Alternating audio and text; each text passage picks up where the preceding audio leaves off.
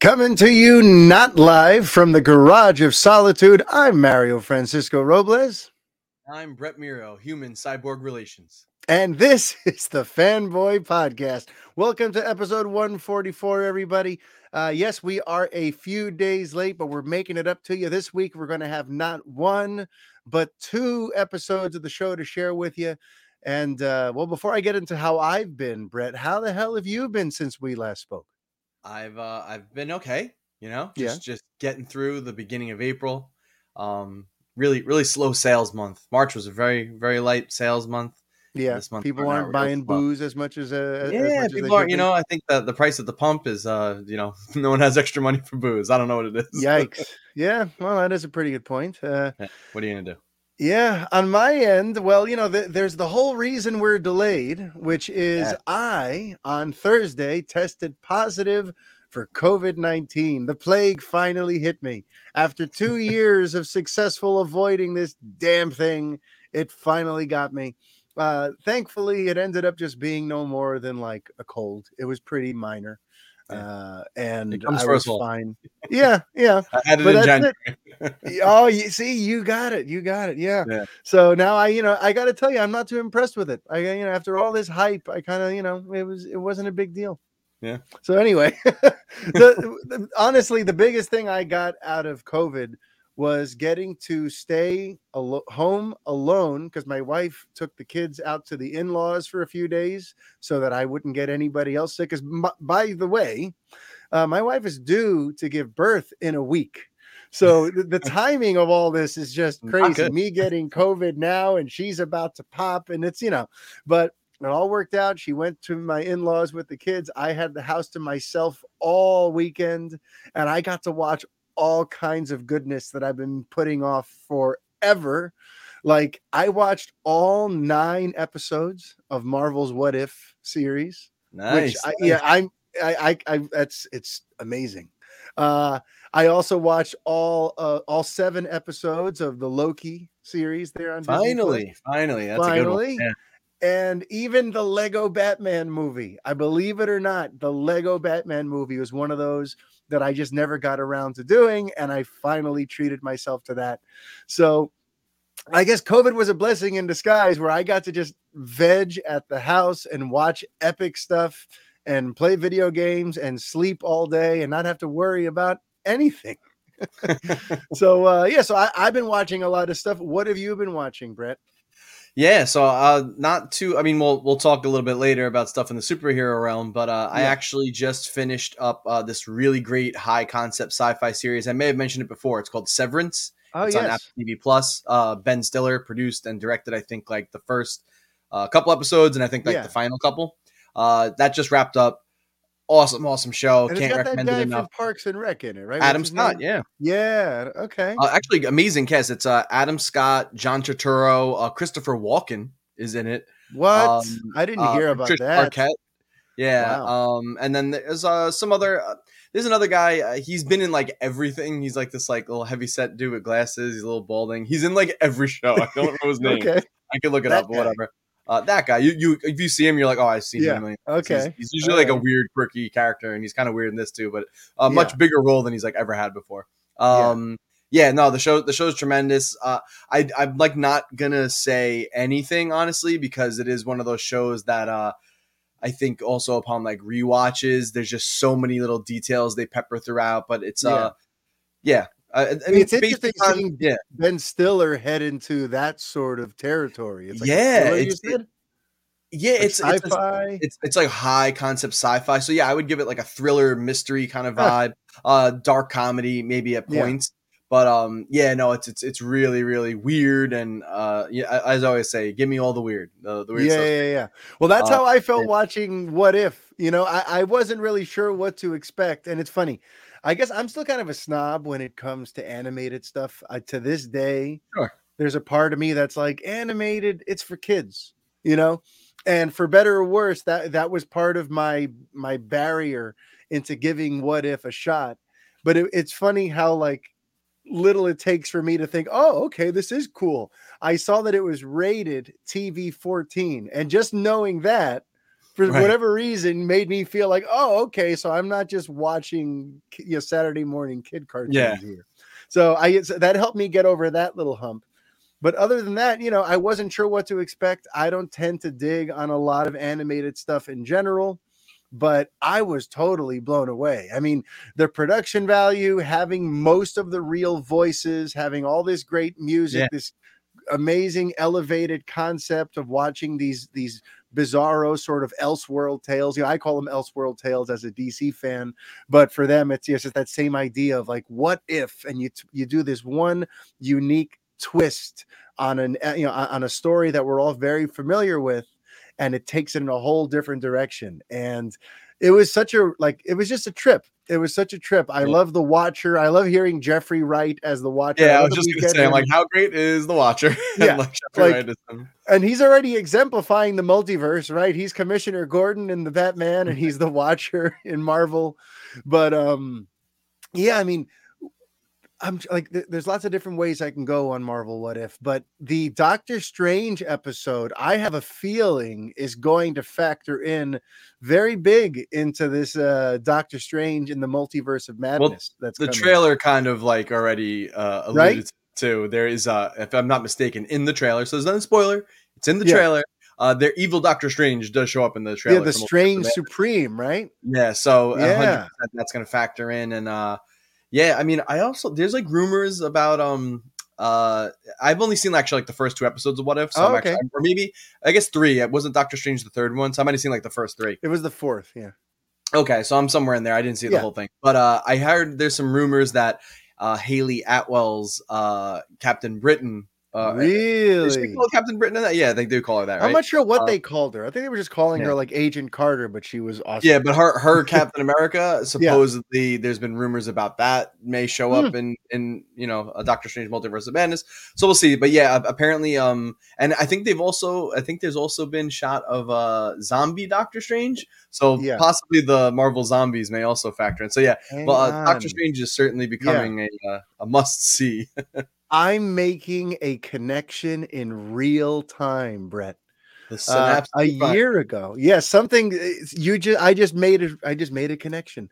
Mm-hmm. Last year on this here show, I unveiled a small casting scoop. And I pointed out that it's not a spoiler because I have no idea how they're being used or what it's not a plot thing. But on the official cast list for Doctor Strange in the Multiverse of Madness was the actress who plays Agent Carter. And it didn't Haley Atwell. And it didn't, at the time, since I hadn't seen Marvel's What If and I didn't know anything about that stuff, it's just, I didn't know what to make of it. And I announced it on this show, just like, hey, interesting. Looks like they've got some sort of plan for Agent Carter. But now that I've seen that Marvel's What If, I'm like, oh, I feel like that might be what a scoop. Confirmation. Yeah, an even bigger scoop than I realize now. Right. So that's going to be interesting to. So basically, 100% that's happening. Yeah. Oops. Now I kind of did spoil something, didn't I? Yeah. But yeah. See, you got to finish all 9, dude. You got to. I know. I have to go back. It's funny because like you were the one that's so behind on all the Marvel shows. I've literally watched every other one. I'm up on everything except for that one. Well, and that's one that seems to have the most impact on things. Yeah. Well, it's funny because now after doing What If and after doing Loki, which I think is also great, although it made me never want to hear the acronym TVA again. The amount of times that they said the time, whatever, agent, the TVA, we got to stop the TVA. Have you heard about the TVA? The TVA did this, the TVA. How do we? I'm like, if we could do a TVA drinking game on Loki and we'd be obliterated. But Owen Wilson. There's Owen Wilson talks. But yes, Owen Wilson was there and he was great. He was at the top of his game in a character that I wasn't sure what to make of him at first, but I ended up really liking his character. Yeah. It was he had a good arc. Yeah. And also, like, I guess this is where it helps to like go into these things not knowing too much. I had thought that it was just going to be a limited series. I didn't realize that Loki will return in season 2. Like, I can't believe, like, there's a part of me that remembers when Tom Hiddleston's contract, his original contract, was coming to an end, and it started seeming like he's about to sort of segue out of this role, and he was starting to catch on. He had done that Hank Williams movie, and he was kind of, branching off, and it seemed like, okay, he kind of outgrew Loki. But I guess not. They brought him back for those paychecks from Disney are just keep those paychecks coming and keep the scripts trippy and inventive like Loki was. And I guess we're going to keep Tom Hiddleston in the loop for a while. Listen, I'm not going to complain. I love his Loki. I love Hiddleston's portrayal of him. And I love the creative conceit of the series. So keep them coming. But yeah, I loved that. Let's chat real quick though. Yeah. So obviously, what did you think of the ending? Because the final episode or two basically teased the next big bad for the future, whatever the future Avengers or Marvel team up is going to be. Yeah. Now this is a spoiler for anyone who has not watched Loki. Yes. Here's your tiny spoiler warning. You may want to jump ahead a minute or two. Because, yes, we're about to discuss the big bad that is revealed at the end of Loki, who's going to be seemingly the big bad moving forward in the Marvel Cinematic Universe in some way, shape, or form. You've been warned. Skip ahead. Okay. So, yeah, Kang the Conqueror, played by that guy from Lovecraft County. He was amazing. By that guy. I don't know his name off the top of my head, but I know there's all this buzz around that show, this buzz around him. And when I saw him on the screen, all I really knew of him was that, oh yeah, that's that guy that everyone talks about from that show that everyone watches but me. And he was great though. I was fully hooked in this Kang character. I wanted to know more about him. I found myself, I was uneasy. I was made uneasy by him, but I also found him sort of charming and interesting and compelling. He's also in a way. Not technically Kang either. So I don't think that is the personality he's not necessarily going to have when we actually meet Kang the Conqueror. He's true. The one who remains. He's the one who won out against all the other Kang variants. Yeah. And set this whole thing up. But it is, well, I'll finish your thought because then I have a little question for you. No, I just wanted to say what an interesting and unique way to meet the next big bad, or at least, we're getting there. And who'd have thought, there was a time when Marvel's TV series were so detached that people didn't watch them because it's nothing that happens there is going to have any bearing on the big screen. And here's Loki totally establishing a precedent now that something pretty major actually can happen on these shows, and right. Marvel's What If is doing that too. And Winter Soldier and Falcon is setting up Captain America 4. These TV series are coming out guns blazing. But what were you going to ask me? So someone smarter than me or just has more time than me may have kind of pieced this together or figured it out already. But there is kind of an interesting thing. So Loki sort of implies that a multiverse has already existed before the events of Spider-Man No Way Home and Doctor Strange's spell. Yeah. Because the one who remains basically tells us as much, and that the TVA is what's kind of keeping it all in check. And then at the final ending of Loki, where Girl Loki kills the one who remains, that totally eventually it shows that is the start of the multiverse. Yeah. But we're being led to believe that the multiverse was the result of Doctor Strange's spell in No Way Home. And even though he kind of corrected it at the end of No Way Home, obviously in Multiverse of Madness, something did not go back together all the way. So I'm just confused on was the multiverse always there, or who created it? Yeah, there's a weird thing there. There's definitely a weird connection, but after watching all of Marvel's What If, I'm given the impression that the multiverse has always been around, and the Watcher has been watching through the multiverse for basically eons. But these recent events and stuff that happened in No Way Home, and especially what's going to happen in Doctor Strange and the Multiverse of Madness, and I think a little bit of this WandaVision and Loki stuff, there's some recent events that are going to cause the multiverse to basically sort of explode and have all this, chaos that's on the way. Emerging, I think it's then is what we're seeing, right? Yeah. Actual rather than them being in their own nice little neat little rows. Yeah, Now there's they're going to be both some crisscrossing. convergence. I guess that's Yeah. probably what they're going for, but it Yeah. just it was a little weird because I was like, so I thought Loki addressed this already, and then No Way Yeah. Home, I was like, huh? And then like speaking the trailer for Doctor Strange, I'm like, so what are you trying to do here? Like, don't like it's already confusing enough. Let's not make it more confusing. Can we just have like a straight start point? So I don't know.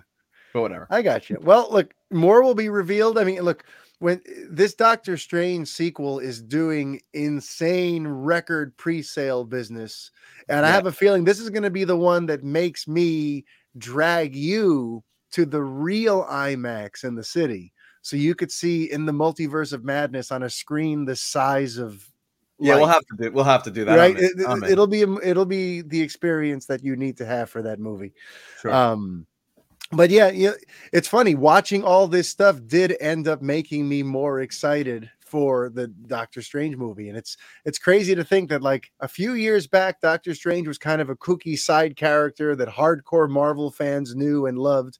But like, I don't think anyone really had any real fondness for outside of like the Marvel faithful. Right. And through that solo movie, and then especially through Infinity War and Endgame, he's become like a very prominent, very likable, very seminal Marvel hero. And then he looks like he's going to be a linchpin for everything that's coming next. And so a solo movie that was a little middling, if at least for me. And I agree. I think overall, like money wise too, is kind of middling compared to the rest of the Pantheon. But yeah, now he is like kind of the guy. He's the guy.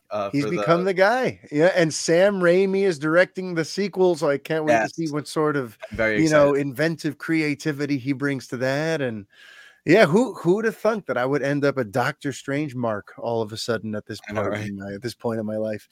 But we're going to switch gears now to a different hero with a red cape, because it is time for the Superman on film update for April 11th, 2022. Yeah. And well, folks, it's another big old goose egg.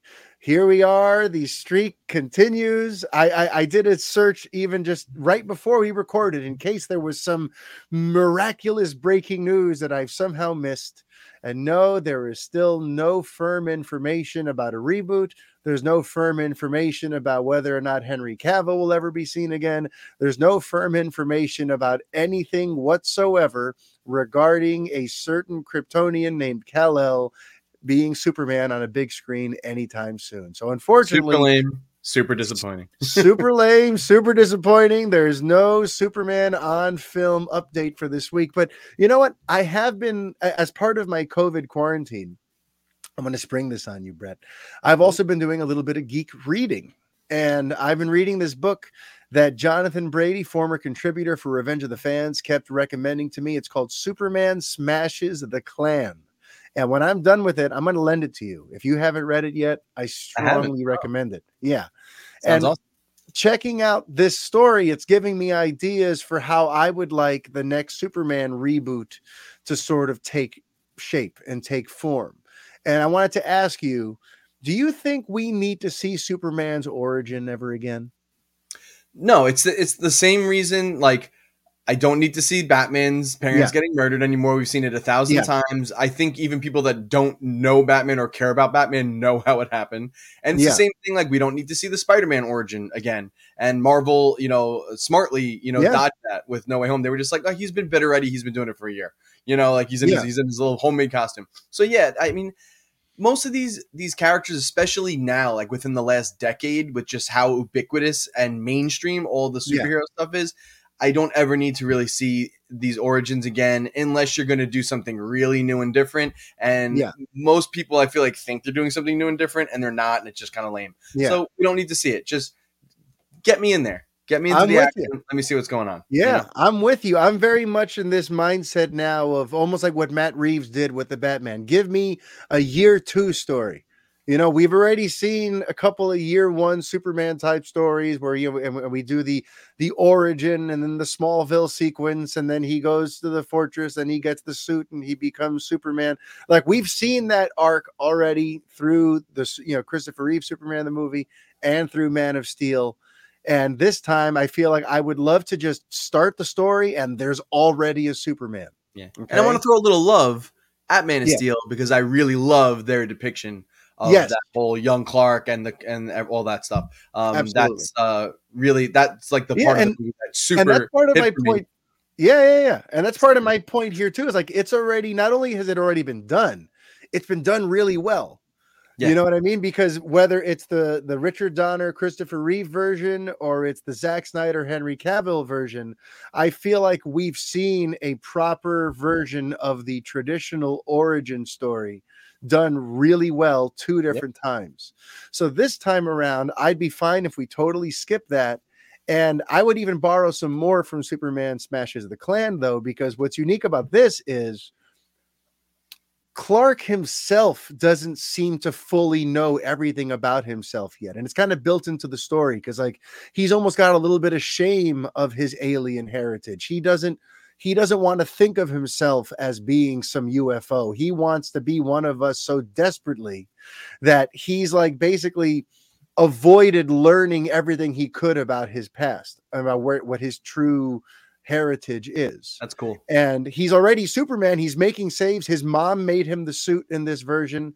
And he does have that desire to go out there and help, but he's still not fully sure what he is. And as part of the story in real time, he's also learning more about his past and also what the full extent of his abilities are. It's all happening in real time throughout the story. And I feel like that would be a real neat thing that we haven't seen in movies yet. Sure. Usually by the time he's in the suit, he already pretty much knows all his powers and he's already learned everything about his Kryptonian heritage and why his parents sent him there and what happened at Krypton. In Superman Smashes the Klan, he's figuring that out with us. And I feel like that would be cool for a reboot too, because then if you do want to flash back to certain key moments that perhaps show how this is different than what we already are used to, we're learning it with Clark and and he's a relatable hero for us because just as it's going to blow our minds where he's from, it's going to blow his mind and we're going to see the impact of him learning what it is to find out you're the orphan of a dead planet and all that, like to actually go through that with our hero, I feel like would be a pretty valuable, way to approach Yeah. the story. And it's a unique superhero story, I think. Yeah. Like yeah, I don't try to think like what other characters really have that, I know it's and then on top of that too, specifically with the abilities, like he can't even fly yet. He's still just leaping with a single bound. He's still like in Superman Smashes the Klan, he's still literally just figuring it out. And I feel like when you have a fandom where some people tend to feel like, Superman's overpowered and this and that, having him be a guy who's still figuring it out and still doesn't even know how strong he is yet is another neat way to kind of counteract that. You know what I mean? Definitely. He's not all super powerful right from the start, So I just wanted to see if you were with me on the fact that whenever there is a Superman reboot to talk about, I would be fine if it's a story that doesn't tell us the origin and just kind of hits the ground running with the year 2 story. You like Absolutely. That too? Yeah. So look, unfortunately, there's nothing too concrete to talk about Superman, but we can talk a little bit about his friends because you see, a very unfortunate thing happened after the Academy Awards because at the Academy Awards, Ezra Miller, The Flash, Zack Snyder's Justice League in general got the greatest bit of free publicity ever when that Flash moment from Zack Snyder's Justice League won the fan cheer moment. Yeah. That was like that was a beautiful way to start getting people excited for Ezra Miller's The Flash movie, and unfortunately, within about 24 to 48 hours of the Oscars ceremony, Ezra Miller got arrested in Hawaii at a karaoke bar having some confrontation with people there. And then there was another couple who filed a restraining order. And this comes a few months after he posted some weird threat to the KKK. Wow, smashing the Klan is a big Ezra Miller theme today. Yeah. Ezra Miller smashes the Klan. He posted something about like, where you should kill yourselves with your own guns or we're going to get you too. And listen, I don't mind the sentiment. You want to threaten the KKK, right. have it's kind of weird to like just post that though. Yeah. And And then a and year then ago, then he had a thing where he like choked that's what I someone. was getting at. Yeah, there was a thing where he like choked some girl and it's on video and it's like, you know, he's been a bit of a PR disaster now for a little over a year, at least, I'd say. And Rolling Stone published an exclusive report claiming that Warner Brothers scheduled a emergency meeting just to discuss what the hell do we do about this Ezra Miller situation. But Brett, you heard that got debunked, right? Yeah, there was a lot of places that reported that. Then came out that there was like a source. I don't know if they were also from Rolling Stone or some other source, No, but it was someone that from wasn't Warner true. Brothers came out. Yeah, To Warner like, Brothers source that yeah. wasn't true, and it's being like over exaggerated. But And see, but that's what makes me think it is true, by the yeah, way, because you're they're probably not right. saying, yeah, they're not saying we didn't have this conversation. They're just saying they exaggerated the full extent of the conversation. All right, so maybe they're not, having a full tilt meltdown at Warner Brothers and they had to call everyone in and have this emergency meeting and everything is on hold until we figure this out. Maybe it's not quite all that. But it does seem like they had a conversation. And I think we should have a conversation because, with Ezra Miller seemingly becoming a bit of a liability, the talk about possibly recasting him has come up. And listen, the movie doesn't come out for another 14 months. We still have till June 23rd of 2023. Remember, this is the same studio that remade Justice League in like 4 months leading up to Justice League coming out. So they've got 14 months if they want to figure out a creative way to segue Ezra Miller out somewhere in that movie. So For the benefit of myself and listeners, the movie delay happened before this incident occurred, correct? Yes. That makes a difference to it. Yes, to be quite clear, yes, they changed the dates. I want to say like a month and a half, 2 months ago, and all this recent brouhaha with Ezra Miller has been in the last like 10 days. So it's not related to Ezra Miller's legal troubles. But either way, now they do have the benefit of this delay, which gives them some time to figure out what to do. So, Brett, let me just ask you your gut here on all this. Point blank. Should Warner Brothers recast Ezra Miller as the Flash? I mean, you're talking about reshooting like this entire film with a new actor. No. Okay, to be clear, or just like maybe work somebody in new to close out that film and segue into a new actor. Yeah, using the multiverse and the fact that these heroes can look different, right? Where we're going to see the Ben Affleck Batman, we're going to see the Michael Keaton Batman. So we're establishing that the same hero can look differently depending on which end of the multiverse they're from. They could conceivably find some way that at the end of I don't know. I mean, listen, I don't know how they would really do it, but I think there's a way to do it. Yeah. Would you want them to find a way where, like, at the end of the movie, the Barry that is now our main Barry is not played by Ezra Miller? Do you think they should do something like that? I mean, at this stage, I just listen. It's a little troubling, and definitely from a PR standpoint, it is, and it's troubling to hear about. They are. Yes, I'm correcting myself now too. They are a very young actor, and listen, people have trouble sometimes. Hopefully, they can get the help they need, and this is just a non-issue. I don't think at this point they need to go ahead and do anything, brash. If there are more incidents or they are not well, then maybe we should have that conversation. But at this point, no. And again, like I want to see Ezra in a solo Flash film. Yes. Not that is Andy Muschietti, a new director, a new kind of view on the character. I want to see that, away from all the Zack Snyder and the group setting and what that vision was. So no, I don't think we should throw him out yet. I mean, listen, if it ends up being that like they're not happy with stuff they shot and it's not good, because I understand, I know from some other like big Flash fans, Ezra's interpretation, or I don't know if you want to call it Ezra's interpretation or Snyder's interpretation of the character, is not quite how Barry Allen is in the comics. So I've definitely heard or seen that sentiment around on like Twitter and like social media. So I think for some people they kind of think it's a little bit of a weird casting, but I want to see what they can do in a solo film. So at this I'm point, glad you said that. yeah, not too alarmed. Mm-hmm. Hope they get help. Hope there are no more incidents. Yeah. But yeah, I think if something else goes down, I think you really need to strongly consider doing that. I agree. And I'm glad you said that because like when these stories started coming out last week, the big thing was, yeah, let's replace him. Let's bring in Grant Gustin from the Arrowverse. And everyone's doing their fan casting about who else could possibly be a good replacement.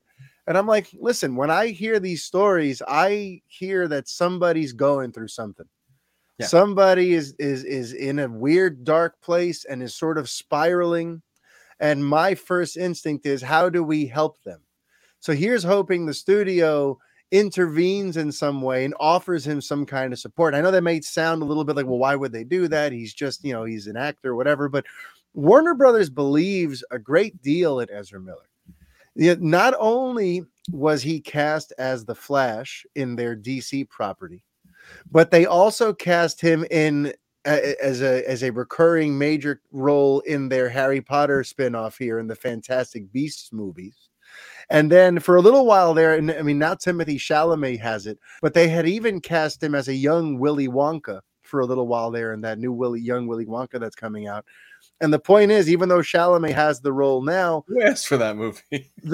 I don't know, but that's a whole other. We can get to that one at some point. Yeah. But someone at Warner Brothers loves Miller. At a certain point in these last few years, they wanted to be in the Ezra Miller business. They've invested a lot of time. And he's a very talented actor. I've been a fan of his. Talk about Heaven. I don't know if you've ever seen that, but no, I never saw that one. But did you ever see City Island? Really good. City Island, directed by Andy Garcia. Freaking amazing. I'll have to watch City Island. We need to talk about Kevin. All right, we should have an Ezra Miller tit for tat. You know what I'm saying? But yeah, so the studio seems to agree with us that this was a very gifted, very talented, very young, bright, rising star. And they put him into these blockbuster movies, and he's out there having a lot of trouble in his personal life. And here's just hoping that they step in and try to offer some sort of help, maybe send him to rehab or help him with counseling or something, because, working in all these movies, by the way, there's a lot of pressure, and there's a lot of, there's a lot of stuff that has to do with being, on different parts of the world, away from home, on press tours, and feeling alienated, and you're part of all these IPs and meetings, and they're making action figures out of you, and there's so many different pressures that come and having your movie change directors and script and be delayed, exactly 6 years in a row or however many years. Not to mention, that might drive someone crazy. Everything that happened with Zack Snyder's Justice League, the 89 different delays this Flash movie has had on its way to theaters. The guys, they've put him through the ringer too. So here's hoping that they don't just go and try to wash their hands with the guy and say, oh, well, you're having some issues, so bye. So I'm with you. I'm not in some rush to recast them. I hope that Ezra is able to get the help and whatever else they need to kind of get back on track, because I do think that they're a very talented actor and there's a huge upside there. And I still believe in their Barry Allen, the Flash. I know that, like you said, there are some hardcore Flash fans who don't necessarily love his characterization, but I've liked what I've seen so far, especially in Zack Snyder's Justice League. So if he's going to build on that portrayal, I want to spend more time with this guy's Barry. So here's hoping, or this person's Barry. Here's hoping that that they get things back in order and that Warner Brothers doesn't just bail on them. But you know who else Warner Brothers hasn't bailed on, Brett? I do know. So there's been a lot of talk ever since Warner Brothers and Discovery have been going through this merger process, which now seems to be official and has gone through. Now they are officially Warner Brothers Discovery. The new CEO coming into town from Discovery, it was expected that he was going to basically clean house And there are certain names from the previous Warner Brothers or Warner Media administration who have now disappeared. Ann Sarnoff promptly exited last week. Jason Kilar, who had once been like the head or a very prominent voice at HBO Max, is now gone. But the two names that have remained, that have shocked some in the DC fandom, are Toby Emmerich and Walter Hamada.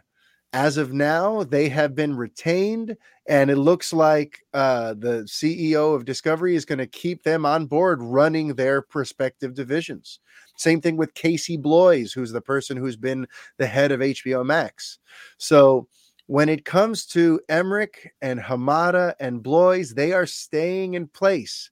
And I kind of want to just break that down a little bit, though, because I think the timeline of when these people got involved is important, because there's a lot of people who want their heads to roll. They look at everything that happened with Batman versus Superman leading into Zack Snyder's Justice League as being on these guys' doorstep, but not so fast, because Toby Emmerich was hired to head Warner Brothers film studios, the film division, at the very end of 2016, in December of 2016. So he came Emmerich, on. yeah, you thought you could shake me. Toby Emmerich, yeah. So he came on at the end of 2016. That is after Batman versus Superman had its big issues back in March of that year. This is after Suicide Squad came out in August of that year.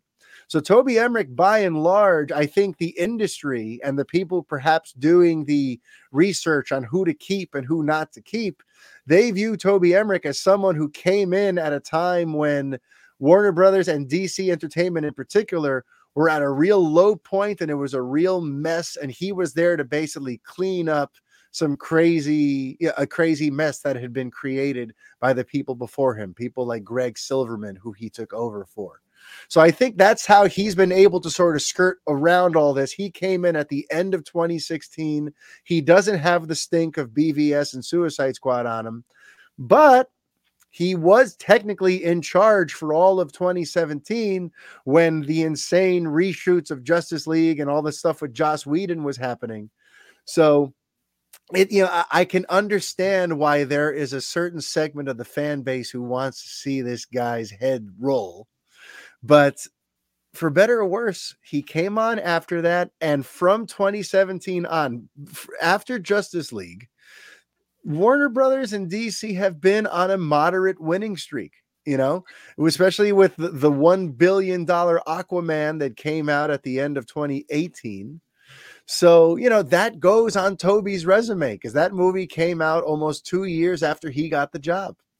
And the other name that everyone was upset at was Walter Hamada, but he got hired even later. He got hired in like January of 2018. So he really has nothing to do with all of the previous craziness. And I just bring all this up so that I know that there is a very vocal, very loud contingency of fans that I see over on the Twitter who just want Hamada and Emmerich gone. But really, they're not responsible for half the stuff that you're upset about. For like the vast majority of the stuff that went crazy these last 6 years with DC, it didn't really happen because of decisions that they made. And Hamada in particular, since he's been there, Birds of Prey, Shazam, Joker, The Batman, all these films have come out and they've all turned a profit. They've all been critically well accepted. And why would you fire a guy when that's his track record thus far? So I don't think it was ever realistic that these guys were heading out. But now, of course, the big question is what happens when their contracts come up? Because some people say maybe he's keeping them there until their deals go up later this year, and then they're going to get replaced. Yeah. I guess we'll see. Transition, or something like that. But either get everything ready for when you leave, Yeah. Kind of deal. Yeah. But then again, people think like if that were going to happen, they would have just flown the coop like Sarnoff and Kilar did, because who wants to stick around when you're like a dead man walking, knowing you're about to get replaced in a few months, Right. So I have a sense that these guys aren't going anywhere. And if you're a fan of DC Entertainment and DC on film, you're going to have to get pretty used to seeing them. And it also probably doesn't bode well for that full-on restoration of the Snyderverse that some are hoping for, because Toby Emmerich and Walter Hamada do not seem to be in favor of that sort of thing at all. And the fact that they're still in positions of power means that Discovery seems to be fine with that too, you know? So that train's left the station. So there you go. There is your Superman-ish update into the latest DC rumors. And instead of talking about this DC franchise and all of its controversy and its past issues, let's talk about a great success that's happening in Hollywood right now, Brett. Because look, you know better than anyone. You are the video game guy, and you've been watching for years as Hollywood has taken all these swings and misses at trying to adapt video games for the big screen. And at long last, we've got a successful video game adaptation. And Brett, it's Sonic the Hedgehog. I know, of all properties, of all the been able to get a game right, and I don't know how long. Yeah, but they finally broke the curse. Although I will add a caveat. Oh, go for it. Detective Pikachu was really good, actually. I don't know if you saw it. I did see that. I'm pretty sure that movie did pretty well, but I'd have to see the numbers compared to Sonic 2 or whatever. Well, the deal with Sonic, I mean, look, it just opened to $71 million. It's got something like over 140 global so far. It opened bigger than its predecessor, which is always a big thing you want to see with a sequel, right? So it opened bigger than the first Sonic the Hedgehog, which was already considered a success, which is why we got the sequel. And what's going to be interesting too is critically, it's just a smidgen better. It's just a smidge better. Sonic the Hedgehog got a 63 on Rotten Tomatoes, and Sonic the Hedgehog 2 got 67. So they got a 4% increase in the quality department.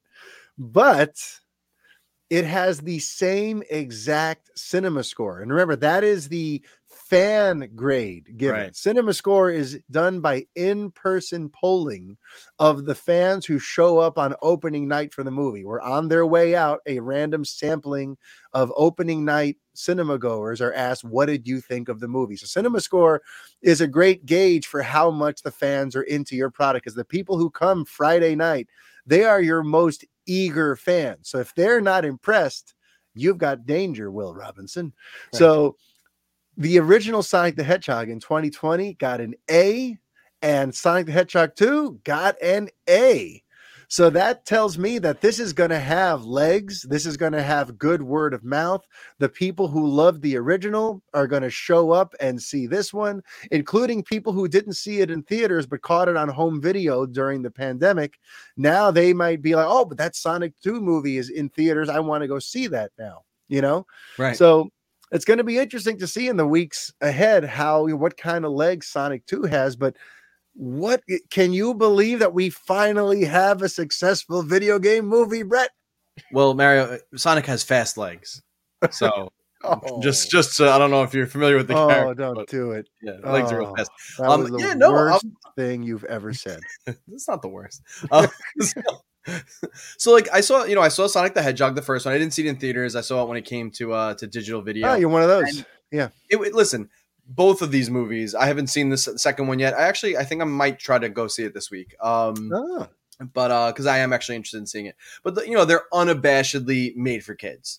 Yes. Make no mistake, they're not trying to even really toe the line like a Pixar movie where it's for kids and adults. No, this is for kids. So for some people, they're not gonna be able to shake that. But I understand for Sonic 2, what I'm hearing is that they totally upped the game and game references and Easter eggs. It seems like it, yeah, to the nth degree. Jim Carrey is supposed to be at his most Jim Carreyest, and apparently it's hitting all the right notes. You got a little gravitas with Idris Elba voicing Knuckles. Ben Schwartz is doing an awesome job as Sonic, and John Ralphio, Colleen. And I don't know her last name. I feel like it's O'Doherty or something like that. I could be totally wrong. It's Colleen something. The actual voice of Tails from the game. It's the actual Tails, yeah. Which is a really nice, nod for fans. Yep. So all that put together, and you just have success. It seems like they're hitting all the right notes. Yeah. You know, and And that's great to hear. It's great to it's great see. to hear. I'm happy. And not to mention, though, this is a testament to how good things can go when you listen to the fans. Because do you remember how when we got our first look at Sonic, there was a huge backlash? A Oh, backlash so loud that they had to go and redo the design of the character. And there was already a trailer. There had already been a yeah. team of people who had rendered Sonic looking a certain way, and Paramount heard the critique, paused the movie, invested millions more to make a more accurate depiction of our Sonic, and look how well that paid off. I mean, the movie was shot and done, I think, Yeah, almost too. it So I was don't even think done. they weren't really able. I don't know. I mean, I don't know if we're 100%. Maybe they did some Yeah, reshoots, but I think for the most part, they had to like what do you call it? Like just like backward edit like yeah. They had to just the delete. new look in Yeah, and just kind of account for like the height differences and the new design of the CG yeah, character, and I guess try to just make sure that like the actors looked like they were looking at the new. yeah, yeah, They yeah, yeah, yeah. retrofit is the word I wanted to kind of use right there. But Yeah. yeah, apparently they did that, and listen, it worked out. It was the right move, and I don't even honestly, I don't know what anyone was thinking with that initial design. Yeah, It yeah, yeah. was But bizarre. honestly, but I'm just relieved that the fans actually showed up, because one of the Yeah, fears was, people love to just complain online and trash things online, right? So the fear was, what if people went nuts over that Sonic design? Paramount pauses everything, invests millions of dollars to make a better looking Sonic movie for people, and then they still just don't show up to see the movie. right. And then it was like, damn, you guys just like to complain. But no, it actually worked out. The fans complained, the studio listened, and the fans showed them the love. The Sonic fans came out en masse to go, okay, you gave us a real looking version of our Sonic, a legit adaptation of our Sonic. Now we're going to give you our hard-earned money. So Yeah. to me, that's a nice happy ending, and it shows how well things can go when you actually do listen to the fans. See, fans aren't just cynical, impossible to please idiots. Yeah. We can actually show up and support We and be just want to kind. And see our yeah, properties as gamers like faithfully adapted, and yeah, everyone most times when they make a game movie, they fail to capture what makes the game I can't talk the games or the characters yeah, special. And finally, like Jeff Fowler, I think, who directed the first one and this one, they got it. They yeah. figured it out and they made something really special. I'm excited to see it. Just I know it's going to be a kids movie, but I'm excited to see it just because I heard of like all these like really cool Yeah. Easter egg references and really cool moments. And like I know we talked about a few weeks ago, the even the poster just hit me in all the right I know. It's nostalgia with the hitting Sonic. all the right marks. Yep. So yeah, Yep. that's great. Like I hopefully like where I hope this is the beginning of the next thing. Oh my god, this is stressful now. Oh, So here we go. we have a good Sonic movie, we have a second good Sonic movie, and as of right now, we haven't heard anything different. It could get moved, but we're supposed to be getting a Super Mario movie in December this With year. Chris Pratt. I I still mean, don't get Chris it. Pratt is Mario. I mean, it's all CG. I don't think Yeah. they're doing like the hybrid live action CG. I think it's going Yeah. to be all CG.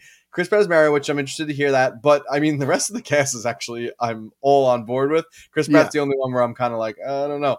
So Yeah. yeah, let's see. I mean, if anyone can do it, it's Nintendo. But I mean, like Mario has a string of better games than Sonic, Dude, and I think is still like kind of the bigger character. So they really gotta step it up. well, Hopefully maybe dude, it can only get better, because I legit cried at the first movie adaptation of Super Mario Brothers with Bob Hoskins and John Leguizamo. it was a fever dream I nightmare I legit I remember I cried.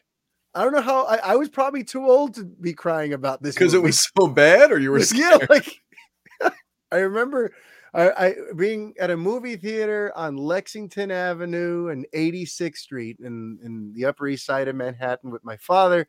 My father was very excited to take me to this because he knew I was a huge Nintendo fan and it's Super Mario and my son is Mario. This is going to be a home run. And I remember like Toad. Toad was this big idiot in a trench coat and a tiny little reptile head. Okay. Toad. Okay. No, And Toad was. It was even worse. Those were the Goombas. Toad was like a weird street musician with like weird hair, and I think he got like killed, didn't he? No, but like Toad is set on fire at some point in the movie. And I'm like, they set Toad on fire. Like I legit, I welled up with tears. Like, what are they doing to my heroes? What are they doing to like, Nintendo meant something to me. See, so there you go. You got to be faithful with your adaptations. I'm so glad that we're not in that phase of Hollywood anymore where it's like, yes, we're going to adapt it, but we're going to change 95% about it. Yeah, that's how things used to be. Now it seems to be more like, no, we're going to really try to stay true to what people love about these characters and about this property. Because I cried when they burnt Toad in the first movie. All right. So as long as they don't burn Toad, I can deal with Chris Pratt as Super Mario. Okay. It can only get better from there.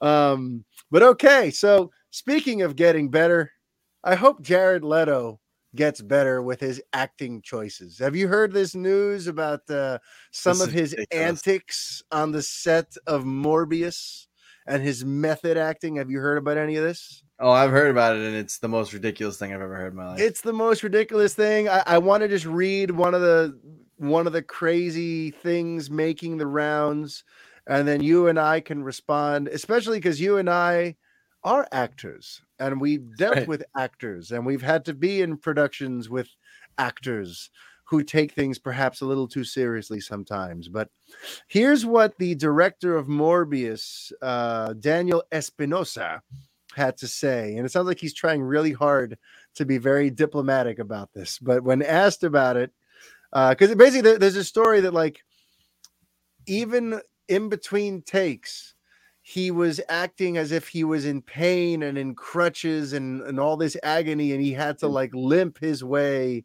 or practically be wheeled or carried to the bathroom in between takes because he couldn't do it himself and this and that. He insisted on walking with the walkers in between takes, and apparently it led to like 45-minute bathroom breaks where he was just like, everyone was just sitting around, which is just like, forget about it, man. And this is after the stories from Suicide Squad where he's delivering gifts that have used condoms. Yeah. And like used condoms and live rats and just insanity. But here's what Daniel Espinosa had to say. He said, because I think that what Jared believes is that somehow the pain of those movements, even when he was playing normal Michael Morbius, he needed, because he's been having this pain his whole life, even though as he's alive and strong, it has to be a difference. Hey, man, it's people's processes. All of the actors believe in processes, and you as director, you support whatever makes it as good as you can be. He sounds a little bit like, what can I say? It's all true what you've heard. And he believed that this is what he had to do. And there have been a couple of people who've had something to say about these kinds of techniques lately, right, Brett? Yeah, so there was recently, it wasn't like I don't think in direct response to this report, but Mads Mikkelsen, actor I'm a big fan of. I believe you're also a fan of his. Oh yeah. He had an interview with like Les Chiffres. Les Chiffres. With the I think about him hitting James Bond's balls with that rope with the knotted rope. Yeah, it's terrible. All right. So that's a nightmare. So he had an interview with like Variety or something, and he was asked about method acting, and he basically, I'm paraphrasing, but it was just like, it's ridiculous. And he's like, and what if he's like, what if the movie you're in is bad? Then what did you do all that stuff for? It's just a waste of time. Ridiculous. And then also, Will, I think it's Poulter. I don't know if I'm pronouncing it right, but he's going to be in, he's playing, what's his face? Gold guy, Adam Warlock in Guardians of the Galaxy 3. He got cast. He also just had some comments on it, and he was like, listen, he's like, the method acting, like, that's cool if you want to do it, but when it becomes like where you're being disrespectful to the crew or to the cast, or you're interfering with other people's processes and it's disruptive, he's like, then I'm not on board. And like, he's like, there are a lot of people that unfortunately like do that and think it's giving them like the best performance. And he's like, I don't think it's entirely necessary. So yeah, there's a certain point, like where we went to college, they practice, like, we'll get into the weeds a little bit, but we practice like, psychological realism, which is like the Stanislavski, field of acting. And, that is kind of where, method acting is sort of born from. But, this stuff where like, Jared Leto's taking these 45-minute bathroom breaks. I mean, there are people that like want to get home to their families. Film shoots I've been on both sides. I've been on sets. I've shot pilots. I've also crewed on actual films that like, so it's a long day. Some of these guys 12.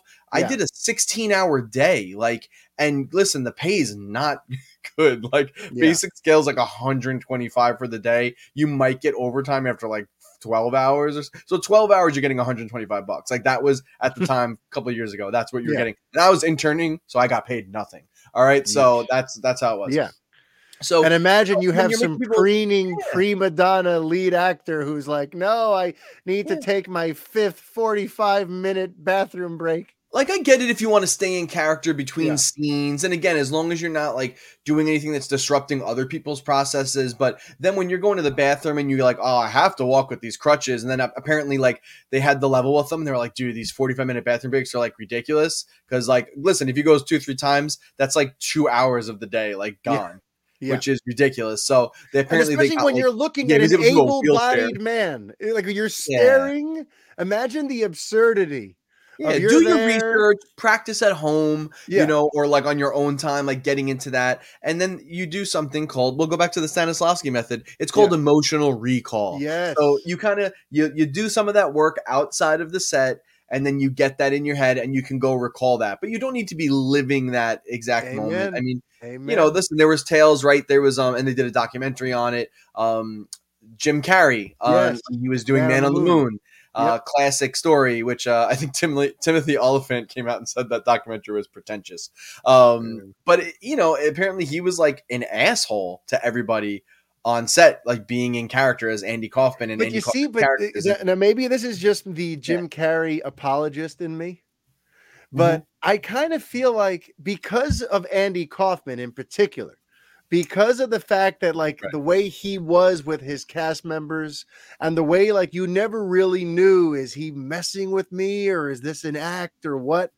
I can kind of get why Jim would do it in that for that to play. Andy Kaufman. He might be like the one, whatever, like exception. But there are lots of guys who are taking it too far.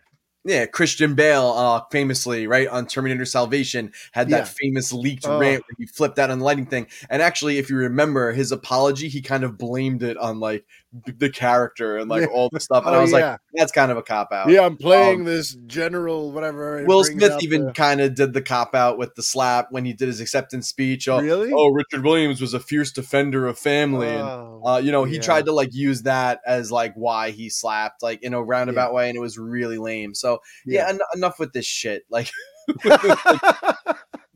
Jared Leto's like, he's weird, man. I don't know. Like, it's too much. All right. Like, and listen, and again, Mads Mikkelsen said it best. What if the movie you're in is not good? Like, who are you impressing? I mean, what did you do all that work for? And that's apparently what happened on a different Jared Leto project.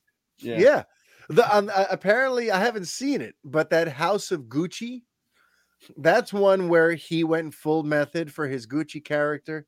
And apparently Lady Gaga also did. And she spoke in Gucci's like Italian accent for like a year, even when she wasn't. I don't mind the voice stuff, but when because that does take practice. You want to get the rhythm. Yeah.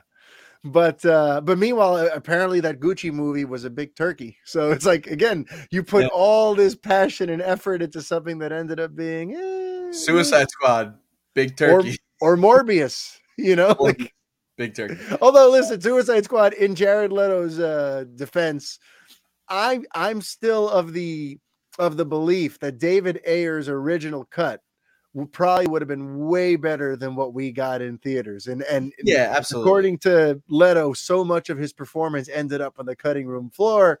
I'd love to see what the hell that was. Yeah, People say like, "Oh, Jared Leto's Joker sucked." I'm like, we barely saw him. We got like 7 minutes with him in Suicide Squad and like 4 in Zack Snyder's Justice League. I haven't seen enough to judge yet. But when it comes to Leto and all this stuff too, like, I think you said it best, to kind of break it into acting jargon. Cause like I've done some of that stuff too. I've gone borderline method at times, but it's always only in preparation. Like when I had to play a blind guy, I did stuff where I blindfolded myself around the house and started learning how to like, count my steps and learn how to like learn spatial awareness without really using your eyes for anything, and I did it. I did this exercise once just to see how New Yorkers treat a blind man in the middle of the street walking through. Like, would they be kind to me? Would they be rude? Would people help me? Would people scoff at me? And I walked around with the blind cane and everything for like 4 miles through Manhattan. I learned all kinds of interesting things about how New York City people treat you. And then I was able to bring that to my portrayal and knowing, oh, this is what this guy's days are like. And this is what he hears when there's a lady, basically crying with sympathy for how badly she feels for him, but doesn't realize I can hear you. And this is kind of uncomfortable. But anyway, so it has its merits. Yeah, but you're not in the theater ruining rehearsal going, I'm going to try to find my way to the bathroom right now. Exactly. As long as you're not being disrespectful to your fellow cast members, being disrespectful to the crew that's working really hard, then do all the prep work you want. But when you hear these stories, it's just selfish, disrespectful sort of grandstanding. That's how it comes off. And, all this for a movie that, by the way, Morbius in weekend 2. Listen, it had it had a good first opening weekend, but like movies with terrible word of mouth do, it dropped 74% in weekend 2. Right, Morbius is currently in a race to the bottom of the toilet. So once again, was it really worth it, Jared? Was it really worth it? But okay, so now we're going to move on to one other cool bit of news, right? You checked out this Lego Star Wars Skywalker Saga, Brett? Yeah, so we got a new Lego Star Wars game. It's called Lego Star Wars: The Skywalker Saga, and I thought this would just be a nice little thing to touch on gaming. Yeah, sure. And we definitely have a big Star Wars fan base. I'm sure that listens to the show. So, Mario, have you played any of the Lego games before? Whether it's like Lego Star Wars, Potter? Yeah, I mean, not to completion, but I've played a level here and there, and I always find them like charming and fun, and But yeah. So I've checked them out. I get the general idea. Right. So they're definitely, made for kids. They're very simplistic. All the previous versions of these games are basically like you're almost looking like a little diorama, and they usually have a lot of great. There's a lot of care put into them. They definitely put a lot of Easter eggs, a lot of references. There's always like a ton of different characters, and it's just fun. And I find it as an adult, even I find the games fun, and I played quite a few. My favorite up to this point, actually, I think had been Lego Batman 2, which I don't know if you ever played that one, but it was really cool. If whenever you were Batman, the Danny Elfman theme played, and then if you played Superman and flew around, the John Williams theme would kick in. I heard about that. I need to experience that. Yeah. So there's been very little evolution of the series from the beginning. It was mostly like these little like diorama levels. Then they did kind of evolve it with Lego Batman 2, getting like an actual like open world like hub area. And they played. I think they also did like Marvel one after that, like a Marvel superheroes, and it had an open world Manhattan, Lego Manhattan, which was pretty cool. Yeah, so those are really, really fun. But for this one, this game's been in development for quite a while. They finally changed game engines, and they rebuilt this whole game from the ground up. So this game covers all 9 Star Wars movies. Wow. There are over 300 characters, more than like 50 different like ships. actual like Yeah. Star Wars ships. Ton of Easter eggs and references, a lot of really, really deep cut fun stuff. And what's really cool about this, I just want to let everyone know if you're not aware, they actually moved the camera down low, and it's kind of like a behind the back over the shoulder, and it's turned into like a third person action game now. They've also done a lot of stuff to combat. You can now counter, you can throw your lightsaber, there's lightsaber combos, you can use the force and throw Oh, objects. that's awesome. Do a lot of cool stuff. And if you played any Lego game, it's all about just breaking and beating the shit out of everything on screen and collecting those studs. But it is really, really, really well done. All the music is in the game. I was literally just the other day fighting Darth Maul with Obi-Wan and Qui-Gon, and Duel of the Fates was playing, and it was Oh, that's so cool. creation of that like generator area that they fight in, and it was awesome. So make no mistake, still for kids, still simplified, but they definitely put a lot more care into it. It is a little more complex than previous games. They've even added like a skill tree, so you can go around these like open hub worlds, which are really created with so much love. I mean, all of the areas. And what they did was like they've made things look like Lego bricks and built it up Lego bricks where they need to be, but for the most part, the environments are like 3D realistic, like kind of blended in. So like it looks like when you're on Endor, it looks like you're on Endor. Oh, that's cool. So yeah, they've done just a lot of stuff. I'm playing on PlayStation 5, so the graphics are actually really awesome. The lighting's great, just the way even like it reflects off the bricks and like all the different textures. There's so much going on screen, particles and effects. The sound effects are just spot on. It's just really cool. So I just wanted to give a shout out to that game. If you're on the fence or you're like, oh, I've played Lego games before, this really does make it a lot fresher, adds a little more depth, to the gameplay. There's so many fun little like secrets and hidden, things you can find to upgrade your characters. They've even gone so far as to split characters into different types of classes, and each class has there's like a scavenger, there's a scoundrel, like which would be like Han Solo and the blasters. There's the Jedi, of course. There's obviously astromechs, protocol droids. I mean, literally goes like that. And then each of them have their own little skill tree that can enhance like some of the capabilities they can do. And I'm really enjoying it. So yeah, I would say check that out if you have any interest. And that's I assume that's on every platform, right? I believe it is on everything. Yeah, you can get it on Switch, Xbox, and PS5. I don't know about PC, maybe. And it is 2-player co-op, local co-op. They may have online too. I'm not 100% positive, but 100% they have local co-op, drop in, drop out. So yeah, really, really neat stuff.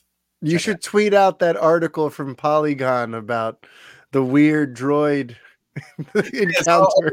Really quick. There's a deep cut like reference, and it's funny because I didn't know about this, but I did encounter this little character.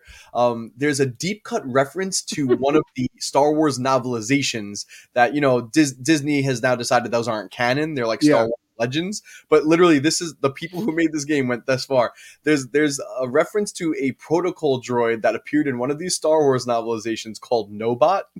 And apparently like there's some like weird dark like references or allusions in the novel that like he either witnessed or possibly killed like a pregnant woman in the novel.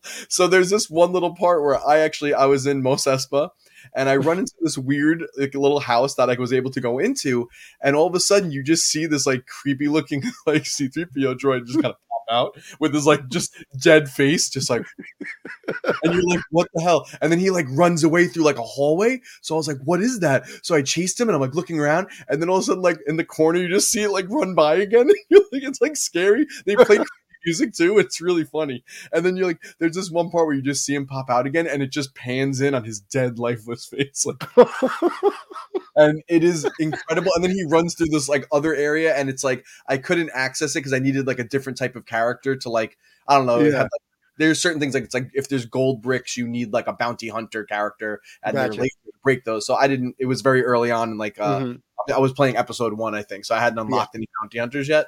And oh my god, it was tremendous. And then I just read this article that is a reference to some weird, creepy character. So a lot of really, really, really fun stuff. You should tweet that out. That article is Yeah. hilarious. Like, just for the story, it's really funny and it's actually really creepy. But yeah, I can't believe it. There's been some other really, really fun, just little goofy references and things. And I heard there's some really, really neat sight gags, even like later on, like in Rise of Skywalker. Apparently, there's like a really, really funny sight gag. I didn't want to spoil it for myself, so I don't know yet. I'm only into I think I'm like midway through maybe episode 2 right now. I just got to see Anakin slaughter all those sand people after finding his mother dead. Like you do. Gotcha. So, hey, check it out. Nice. Pod Racing's Wizard. All right. All right. All right. Now, look, before we get into our Moon Knight episode 2 reactions, we got one listener topic. And let me just remind you folks, if you ever have a question or a topic you'd like us to sound off on, you just go ahead and send an email to thefanboypodcast@gmail.com. And that's exactly what I have here today, Brett. Very good. Kyle Leinen, or Lanen, I'm not sure how to pronounce it, but Kyle Leinen, we're going to go with, has emailed thefanboypodcast@gmail.com. He said, "Hello, fellas. Great listen." Hey, Kyle. And that's it. And then that was the whole topic. No. Great listen. Would the Batgirl have to be, I guess he means the Batgirl movie. So would the Batgirl movie have to be pushed back until after June of 2023, since Keaton's Batman is being established first in The Flash, and then he makes an appearance in Batgirl? Or is Batgirl being established in Keaton's timeline first before the crossover in The Flash? No change has been reported on Batgirl's release date of late 2022. Thanks for your time. Well, thank you, Kyle, for taking the time to send in the question. I think he makes a very, very good point, right? Yeah. Like, we know that the Michael Keaton Batman is supposed to mentor this new Batgirl. And mind you, this movie is straight to HBO Max. All right. This is straight to streaming. Okay. So we know that in this straight to streaming Batgirl movie, Michael Keaton's Batman will be a mentor figure. But we also know that the movie that's going to bring him back into the mix at all is going to be The Flash. And that movie, which was originally going to be coming out later this year and probably would have come out right before Batgirl and all would have worked nicely together, has now been bumped back, like we said, to June of 2023. So Kyle brings up a really good point. And honestly, I'm shocked that they haven't announced a delay yet. Because don't you think that would be a little anticlimactic to have Michael Keaton's momentous return to the role of Batman be on a straight to streaming HBO Max Batgirl movie, Brett? Would that be anticlimactic as all hell to you? It would be anticlimactic, and it just, I don't know if it would make sense, like with the timeline, even though the timeline's about to get split apart with the Flash. Yeah. I don't think that, it would just be really weird to have him be there, and then they're gonna have to explain that was like, that takes place after this movie that's coming out after. Yeah. Unless they do some like weird, I mean, actually I was gonna say maybe they're gonna add like a peek of the future or something as like an after credit sequence in Aquaman, but that got pushed too to next year. I don't think that's here anymore. So I was like, I don't know what they're gonna do. Yeah, I don't think there's any way they could do that. I really don't. And what's interesting too is, and this to me, this is just more of like a tangent or a subplot in all this, which is that Christina Hodson has low key become like a driving creative force for DC on film, because Christina Hodson wrote Birds of Prey, right? She wrote The Flash, and she wrote this Batgirl movie. So it's interesting to think at this time where, like, for a little while there, it looked like none of these movies are going to be too very closely connected. But then they hire Christina Hodson to write 3 of them. And you got to think with Michael Keaton's Batman factoring into both Batgirl and The Flash, Hodson has to have some sort of plan or a way that she wants these projects to work together. And I can't imagine Batgirl arriving first and spoiling the return of Keaton as Batman. So, Kyle, I think you're onto something, because they haven't delayed it yet, but I kind of think they have to. I think it would be a very ill-advised decision to kind of blow and waste Michael Keaton's momentous return to Batman for a straight to streaming Batgirl movie. So I think it's only a matter of time before we hear about it getting pushed back. I know that they just wrapped like a week or two ago, so the movie is in the can, but I don't think we're seeing it before the Flash, and I think it's only a matter of time before they announce that. So thanks for sending in the question there, Kyle. Yeah, thank you, Kyle. And just as a special reminder, once again, folks, the fanboy podcast at gmail.com. Send your questions and comments and concerns there. And now we're going to wrap things up with just some quick thoughts, because look, there's no Superman and Lois to talk about. That will not be back until April 26th. So we've got a couple weeks now with no Superman and Lois to pine over. So we're going to talk a little bit about Moon Knight Season 1, Episode 2. If you're not watching the show, I just want to thank you for being with us this week. Hopefully you enjoyed episode 144 of the Fanboy Podcast. But if you are watching the show, let's go ahead and talk about this. So Brett, how did you like episode 2? Yeah, so for me, episode 2, I probably liked it about as much as I liked episode 1. I think I was a little higher on it than you. I think I gave it like a 7 out of 10. Mm-hmm. I'm going to give this episode a 7 out of 10. There's something not entirely clicking with me. Yeah. I think it's the tone. After watching, the thing that's keeping me watching is I love Oscar Isaac. Yes. And I do think he's doing some fun work and doing some great work. And, after seeing him in the suit and actually like the fight scenes are pretty cool. I'm into them. But there's something I kind of wish Marvel didn't decide to do this, like, I almost want to call it like this Venom kind of tone with it, or like, I think the comedic tone maybe was not the right call. I think they really should have kept it a little more serious and dramatic throughout. I think that would make the split personality stuff a little more engaging. There's just something not clicking for me. Also, I don't know what it is too. F. Murray Abraham is such a good actor. I love his voice. But it's like Khonshu looks so cool, and I just don't think the voice fits the the Egyptian god. Yeah. And it's just, there's something, the tonally, it's weird. It hasn't quite found its footing. Ethan Hawke's very good. I find him like has this quiet menace to him. Yep. And I'm still intrigued at the story. I really want to see where it goes, but the tone is off for me. It's the tone, I think. Yeah. What do you think? Well, something that kind of helped me. I mean, I agree. The tone it's a little goofy and it's a little kind of lighthearted, and yet it's dealing with stuff that's kind of definitely more serious and interesting. And I do find it just to be a little goofy, a little slapstick. But I was asking a buddy of mine who knows more about the character than I do, which is basically nothing. And I had remarked about the show being a little goofy. And they said that Moon Knight can often be portrayed almost Deadpool-like.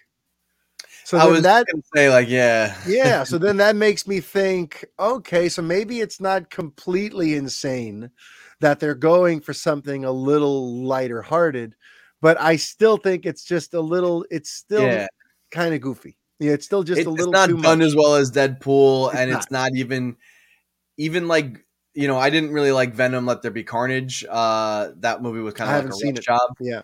But the first Venom, for what it was, I really liked the Venom Eddie Brock, relationship. I thought Tom Hardy had a lot of fun with that. And I could tell, like, Oscar Isaac's definitely invested, but it's not quite hitting in the way I think they want it to. Yeah. I really wish it was a little more serious and grounded. And I wish they kind of, honestly, I don't want to be like the dark, gritty guy, but maybe they should have went for more of like a Daredevil tone. I mean, here's the thing. Just looking at Moon Knight's design, looking at that ancient Egypt sort of origin for it all, like, I feel like it needs almost like a Zack Snyder type of visual touch. Yeah. You know what I mean? Like that. something about the way this is shot, it just seems so bright and nice and Disney and vivid. And I'm like, no, we need some shadows and some moody slow-mo and some stuff that kind of really sinks into like the epicness and darkness of some of this stuff that we're, getting into here. And for me, this episode was I liked it better. Last week, I'm not even sure I rated it, but I would have given the first episode like a 4 out of 10. This one, because now we're starting to fill in pieces of the mystery, and we have this interesting kind of reveal that Ethan Hawke was a previous avatar for this Egyptian god, and now the Egyptian god is turned on him, and now he wants to work for this different god who, instead of punishing people after they've done bad, actually punishes them before they've committed their evil. They Minority Report it. Yeah, I was gonna say it's totally Minority Report, but hey, listen, that's one of my all-time favorites, so it's fine. You can rip that one off. But so finding out about that sort of being the central conflict, and that's what Ethan Hawke's character is up to, trying to find the tomb of that god. I think it's Amit or Amit. Is the one that Ethan Hawke is, and then Khonshu is the Egyptian god with Moon Knight. Yeah. And we also found out more about, we found out about the wife, who was just a voice on the phone last week. This time we get to see her in person, and the interesting interplay between her and Steven, because she's married to Mark, but Steven seems to have no real idea who she is. Meanwhile, he speaks French and he's into the same stuff she's in. So, like, I'm still trying to figure out where this Steven alter ego even comes from. Like, is Mark the original guy, and then Steven's alter ego, his mind created and fractured, or is Steven the real guy and Mark is the I don't know. Like, so like stuff's keeping me intrigued. And so the episode, I think I'm excited for episode 3 because it looks like we're going to Egypt now, and maybe we'll get that more darker, shadowy kind of one can only hope that we got through some of the slapstick and him kind of trying to come to peace with the fact that, hey, I have a split personality, and I guess I do have to let this guy take control every once in a while. There were some interesting revelations at the end of the episode with that. So for me, if episode 1 was 4 out of 10, this one, I'm with you, 7 out of 10. I liked it. I didn't love it, but I liked it, and I'm starting to get a little more into just the world they're building here and finding out more about these characters. And listen, I'm on the ride, for better or worse. I'm here to check out where this goes.